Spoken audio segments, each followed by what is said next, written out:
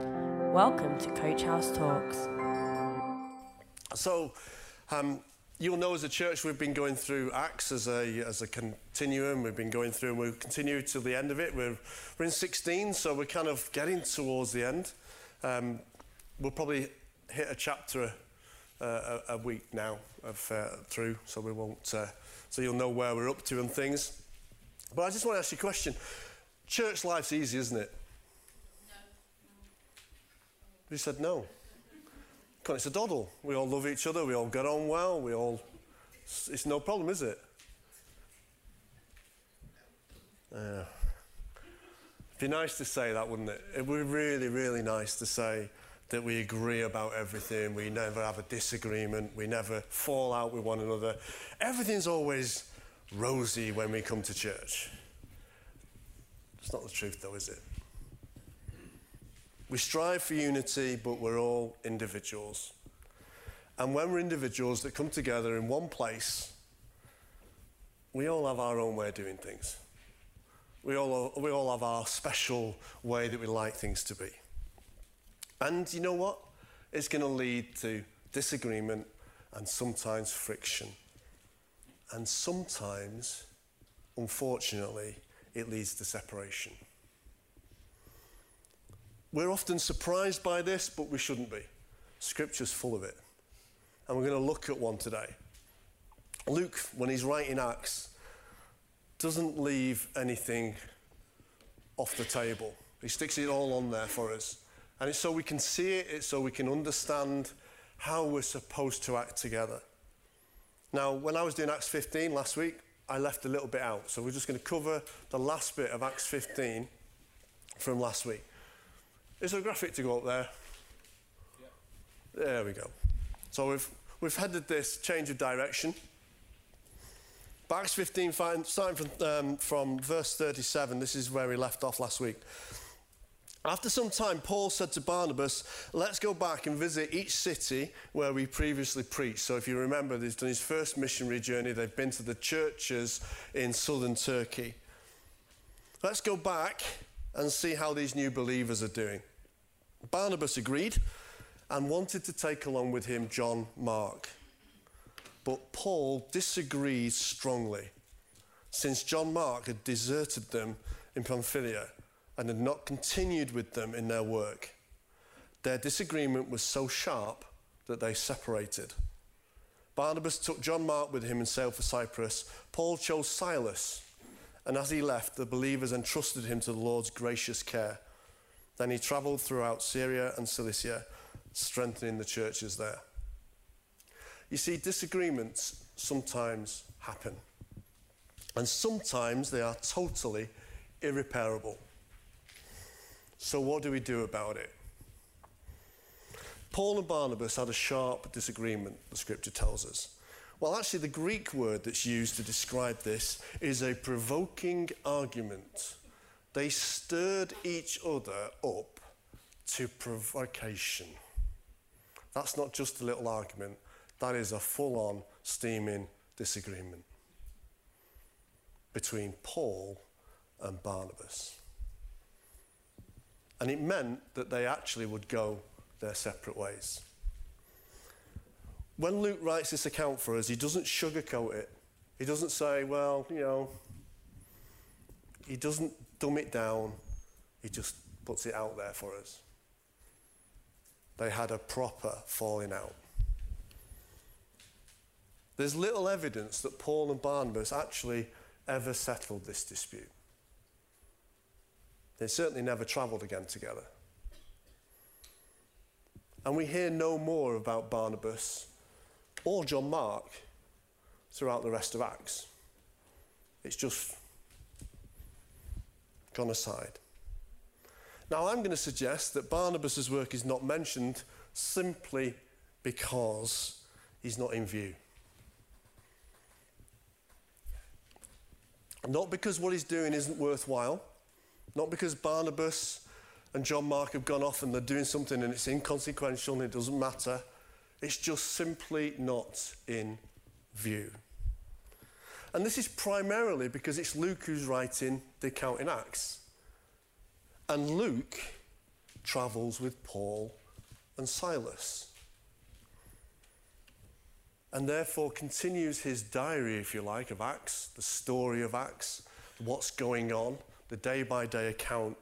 He carries it on from his perspective, which is sat with Paul and Silas, not with Barnabas and John Mark. There is no doubt that Paul and Barnabas went their separate ways, and we assume from the narrative that this is a bad thing. It's easy to assume that, isn't it? They've had a full-on stinking argument. No good can come of that, surely. However, this is where a wider reading of Scripture is required. In Paul's letter to the Corinthians, which happens a little bit later, and in his letter to the Colossians, Paul commends the ministry of Barnabas. Now it's a bit odd, isn't it? They've had a full-on argument, and yet Paul still commends what Barnabas is now doing. So there's some evidence that although they did not travel again, the ministry of Barnabas was valuable in the areas that he travelled to. A different approach to ministry isn't necessarily clear-cut. It's never as simple as A is right and B is wrong. They're just different. And I think if we could grasp that, we'd understand things a little bit clearer. I want to put this out there, though. This disagreement that Paul and Barnabas had was not a doctrinal one. They did not differ on the truth that Jesus is the Messiah. That was the doctrinal truth they were both standing on. They just had a disagreement about how to do it, and whether John Mark was naive and not the right person to go at that time with Paul. We're kind of reading between the lines a little bit there. But Barnabas evidently wanted to give Mark another chance. So we know that Barnabas is known as the son of encouragement. We know that actually he goes out of his way to give people second chances. Who was it that stood up for Paul when Paul became a Christian, and the Jews in the city in Jerusalem were kind of fearful of this great persecutor who had now met Jesus and had changed his life around? Who was it that went to the disciples and said, you need to give this guy a chance. You need to listen to what he has to say. You need to see what God has done in his life. It was Barnabas. So Barnabas, right at the very beginning, stood up for Paul and said, this is a guy that has undoubtedly changed. Give him a chance.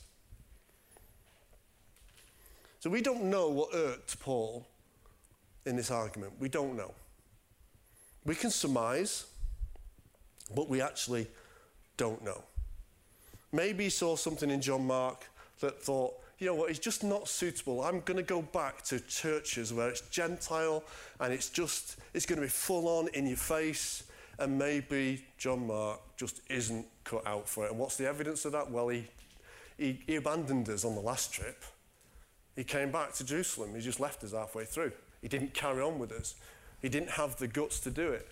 So maybe Paul saw something in it and said, you know what, he's just not cut out for this. And I know fully what God is telling me to do, so I know the areas I'm going to go, and maybe John Mark isn't cut out for it.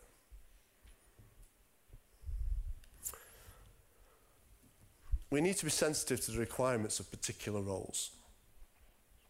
Sometimes it's just that other people are better suited for some tasks. And perhaps that was the argument, maybe that's what the argument was over. Both passionate people for the gospel, but they had different approaches to it. What we do know is that Mark eventually reunited with Paul. And he's referenced in a number of Paul's epistles, but most notably in 2 Timothy 4, when Paul asks Timothy this: bring Mark with you when you come to me, for he will be helpful for my ministry. So even though this looks bad, John Mark eventually was pulled back to Paul's side at Paul's request. He will be useful for the continuance of the ministry. So we know a couple of things from this sad episode. Number one, one missionary work became two. Think about that for a second. Paul and Barnabas split up, and we now know, we have the narrative, we have the reading of what happened to Paul's journeys, but actually, Barnabas and Mark are out there also doing the same thing in a different way. And maybe Barnabas has got his arms around John Mark and is encouraging him to kind of be the man that he needs to be. And what we do know is that eventually, whatever happened to John Mark, Paul asks for him and requests him. So whatever happened at this point, Barnabas did a good job with John Mark. Would you agree? Because John Mark was asked for by Paul. And Barnabas is commended in the letters that Paul's writing as well. So it's not like we've had a disagreement and we're never going to talk, we're going to fall out forever. Doctrinally, they were exactly on the same page. And therefore, their work was the same, to tell people about Jesus.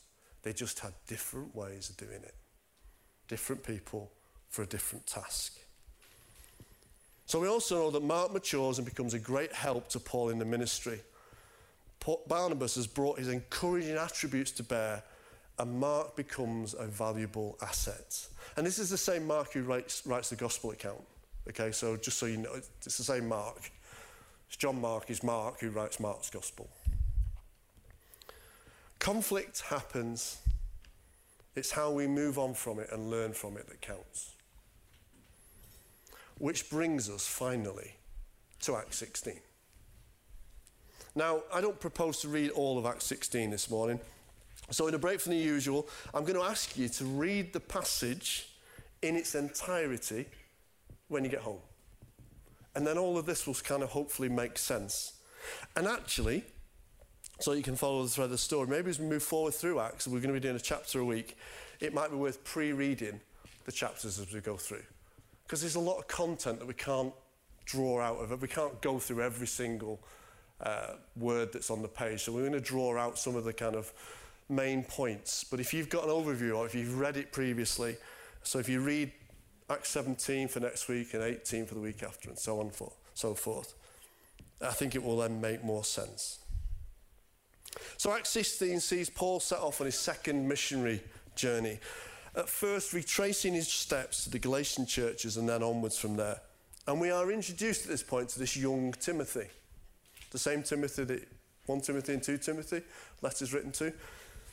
We are introduced to young Timothy who joins Paul and Silas. So Acts 16 says this: Paul went first to Derbe and then to Lystra, where there was a young disciple named Timothy. His mother was a Jewish believer, but his father was a Greek.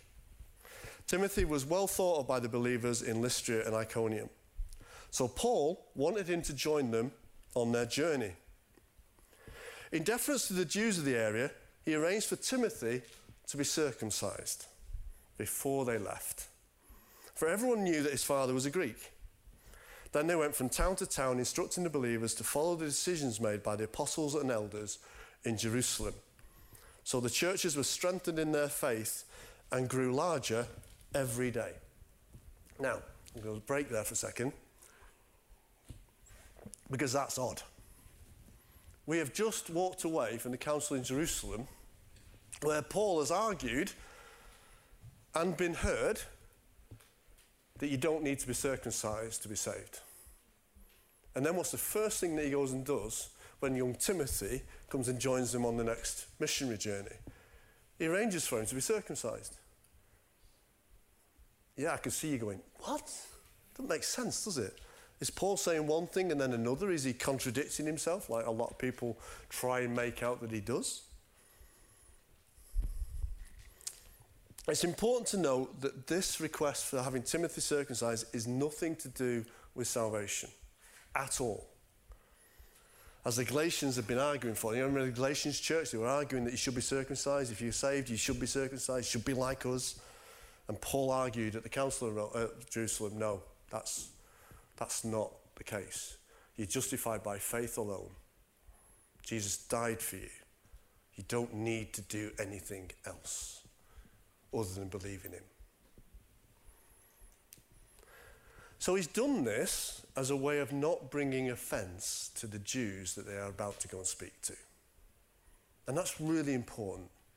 It's not as a means of salvation.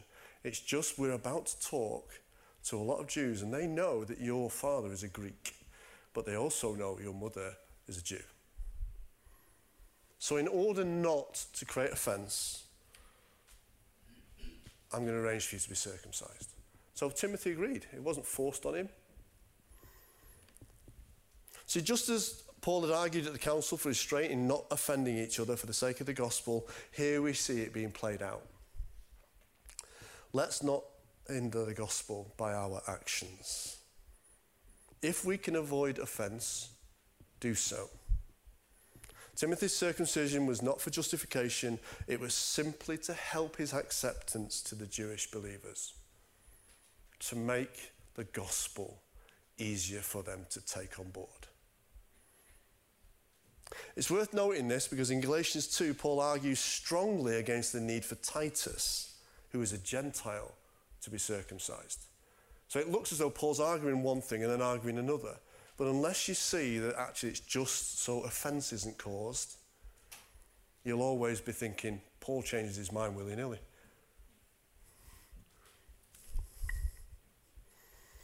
So the two accounts are not at odds. They're making the same point. Circumcision does not justify your position in Christ, so it's not a legal requirement for a believer. However, in order to ease the acceptance of the gospel with the Jewish believers and so as to not cause offence, Timothy, be circumcised.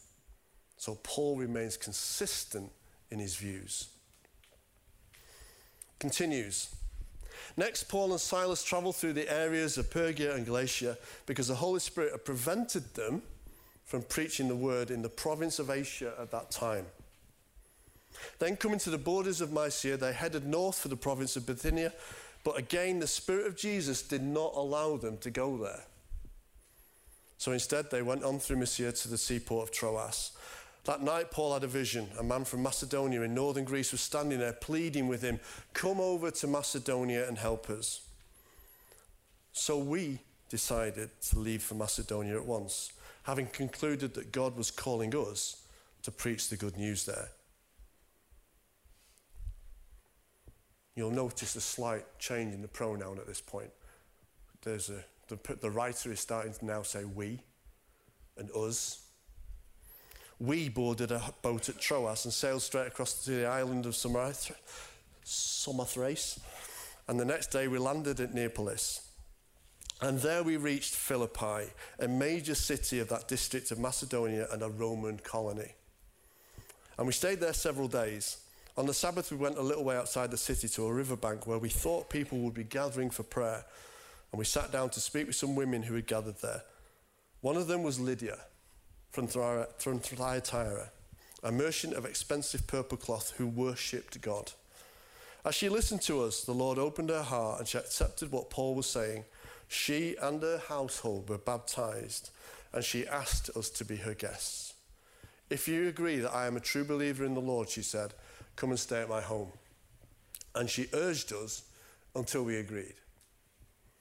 Okay, so just a quick point on this section. Sometimes good intentions are not going to bring about the best results. Sometimes good intentions are not going to bring about the best results. Just in case you were beginning to think that Paul never gets anything wrong and that everything he does is the right thing, we have this strange account. We have a warning for us to keep our eyes on Jesus, the author and perfecter of our faith. We are fallible human beings. We get it wrong. We foul up. We must be aware of how we trust Jesus and are led by the Holy Spirit in everything we do, and not by man or seemingly good opportunities. We've got loads of opportunities for use of this church at the moment. That doesn't necessarily mean they're all good for us. We have to be careful, we have to be wise, and we have to seek God's leading on whatever we do. We see here that Paul intended on 2 occasions to take the gospel to areas that undoubtedly needed it, But on both occasions, the Holy Spirit stopped him in his tracks and did not allow it to happen. There was an almighty stop. Yes, it's a good idea. Yes, the intentions are good, but no. It was not God's plan at that time. What we see is that obedience to God's guidance results in the gospel entering Europe for the first time. Because they were stopped from going this way and that way. They were forced to go across to Macedonia after this dream. And specifically to the house of Lydia and in Philippi, where she and her household came under the gospel and are saved. And it's really important that we remain under the guidance of the Spirit and we test our plans, whatever they might be, individually and collectively, before we divert down wrong paths. Paul wanted to stay in Asia. God wanted Paul to go into Europe. And today, Christianity is Europe's dominant religion. All because God said, my ways are better than yours. And he was obedient. Isn't it just best to go with God's plans? Isn't it best just to stop fighting him and letting him lead us? I mentioned before that Barnabas and Mark's journey seems to have been being ignored and therefore of little consequence. They're just not in the picture, they're not in the frame, so therefore there can't be any consequence to what they're doing. Well, that's not true either. It's like saying that nothing happened in the 400 years of silence between the Old Testament and the New Testament, which is plainly ridiculous. 400 years of nothing? No, 400 years of God not directing his people through prophecy. But in that 400 years, we had the rise of Rome.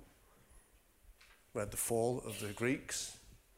There is so much of our world history in that 400 years of silence that we forget that God's still got a plan and he's still doing what he needs to do, even though he wasn't speaking to his people. So even though we don't have any mention of Barnabas and John Mark on their travels, they are undoubtedly spreading the word on their journeys and trips. The focus is on Paul, but the gospel is spreading through others as well, notably Barnabas and John Mark. So perhaps Paul and Silas were stopped by the Holy Spirit because someone else was earmarked to carry the gospel there. Perhaps even Barnabas and Mark. The next section of the story shows some of the opposition that we've become somewhat familiar with. Whenever the gospel makes inroads into different cultural settings, there is opposition. First, there's the account of a demon-possessed girl whose livelihood is removed when Paul casts the demon from her. This results in Paul and Silas being put into prison, not for the first time and not for the last time. The story is well known, but probably stands some explanation. Philippi was a Roman colony and was very much run under Roman rules. In the time, it was actually known as a mini-Rome. Philippi, mini-Rome. It doesn't appear to have had a synagogue, so the believers in the city met by the river outside the city. It's probable that the Jews in Philippi and other areas in Greece were the result of the Roman governor Claudius Caesar expelling Jews from Italy. So there's a big persecution against Jews in Italy, and they were sent back away from Italy, and they ended up in cities like Philippi and Corinth and other places. We're going to meet Priscilla and Aquila in a few weeks' time, and they ended up in Corinth as part of this expulsion from Italy. At any rate, there's an air of anti-Semitism in Philippi. It was allowed for citizens of Roman colonies to have their own religious beliefs, but it was forbidden to convert to Judaism or Christianity. We see similar practices in the Middle East today. You can practice your own religion, but don't try and convert me.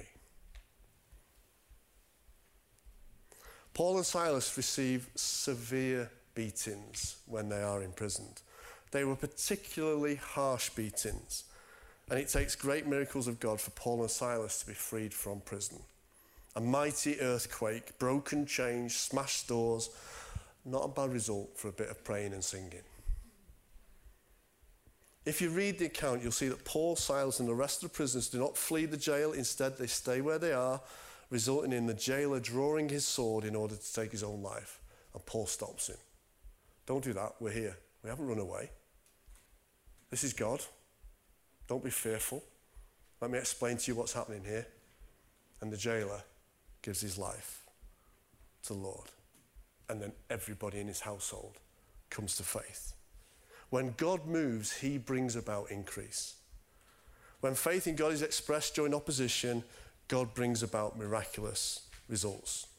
Whatever your circumstances, God can use you to bring others to faith, whether directly or indirectly. Stand up for God, and he will stand up for you. Acts 16:35. The next morning, the city officials sent to the police to tell the jailer, let these men go. So the jailer told Paul, the city officials have said, you and Silas are free to leave. Go in peace. But Paul replied, they have publicly beaten us without a trial and put us in prison, and we are Roman citizens. So now they want us to leave secretly. Certainly not. Let them come here and tell themselves to release us. When the police reported this, the city officials were alarmed to learn that Paul and Silas were Roman citizens. So they came to the jail and apologized to them. Then they brought them out and begged them to leave the city. When Paul and Silas left the prison, they returned to the home of Lydia, and there they met with the believers and encouraged them once more. Then they left town. See, Paul seems to have taken an awful long time to stand up to this anti-Semitism and then to reveal his true identity as a Roman citizen. And what did it matter anyway? Well, Paul had rights as a Roman citizen, especially in a Roman colony like Philippi. That's why it's important that we recognize that it's a Roman colony. He had certain rights. He had a right to a public hearing. He didn't get one. He should not have been beaten with rods, and yet he was. And all the while, Paul did not reveal his citizenship. Why? Well, possibly to spare the young church at Philippi, who would probably have been the recipients of all of that pain and anger had he not taken it.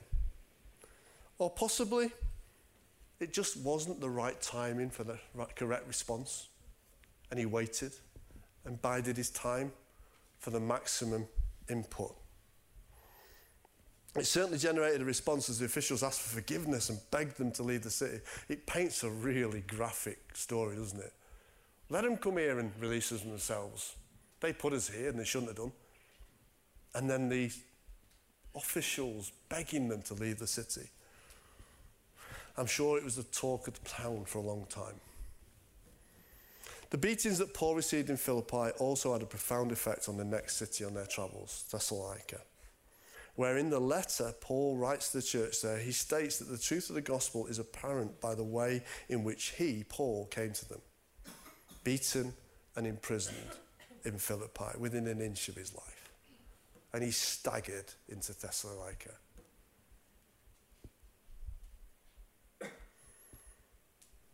And he still wanted to share the good news of Jesus, even though he's received all of that. How much humiliation are we prepared to take and still stand firm? We learnt last week about the armour of God and our ability to stand firm, even in the light of persecution and attack. That's why it's so vitally important. So I hope you can see that there's relevance in reading through Acts. We as a church will face some difficulties, internally and externally. So it's important that we are led by God's Spirit. We worship in the freedom that God gives us, and we witness to the saving sacrifice of Jesus. After all, if Paul had failed and been overcome, Europe and us may never have heard the good news at all. So God has a plan. Let's be secure in it. Let's love him and worship him for everything he's done for us. And let's be led by his Spirit as we continue to move on as a church. God bless you. Thanks for listening. Follow us on Facebook, Instagram, and at www.coachhousechurch.org.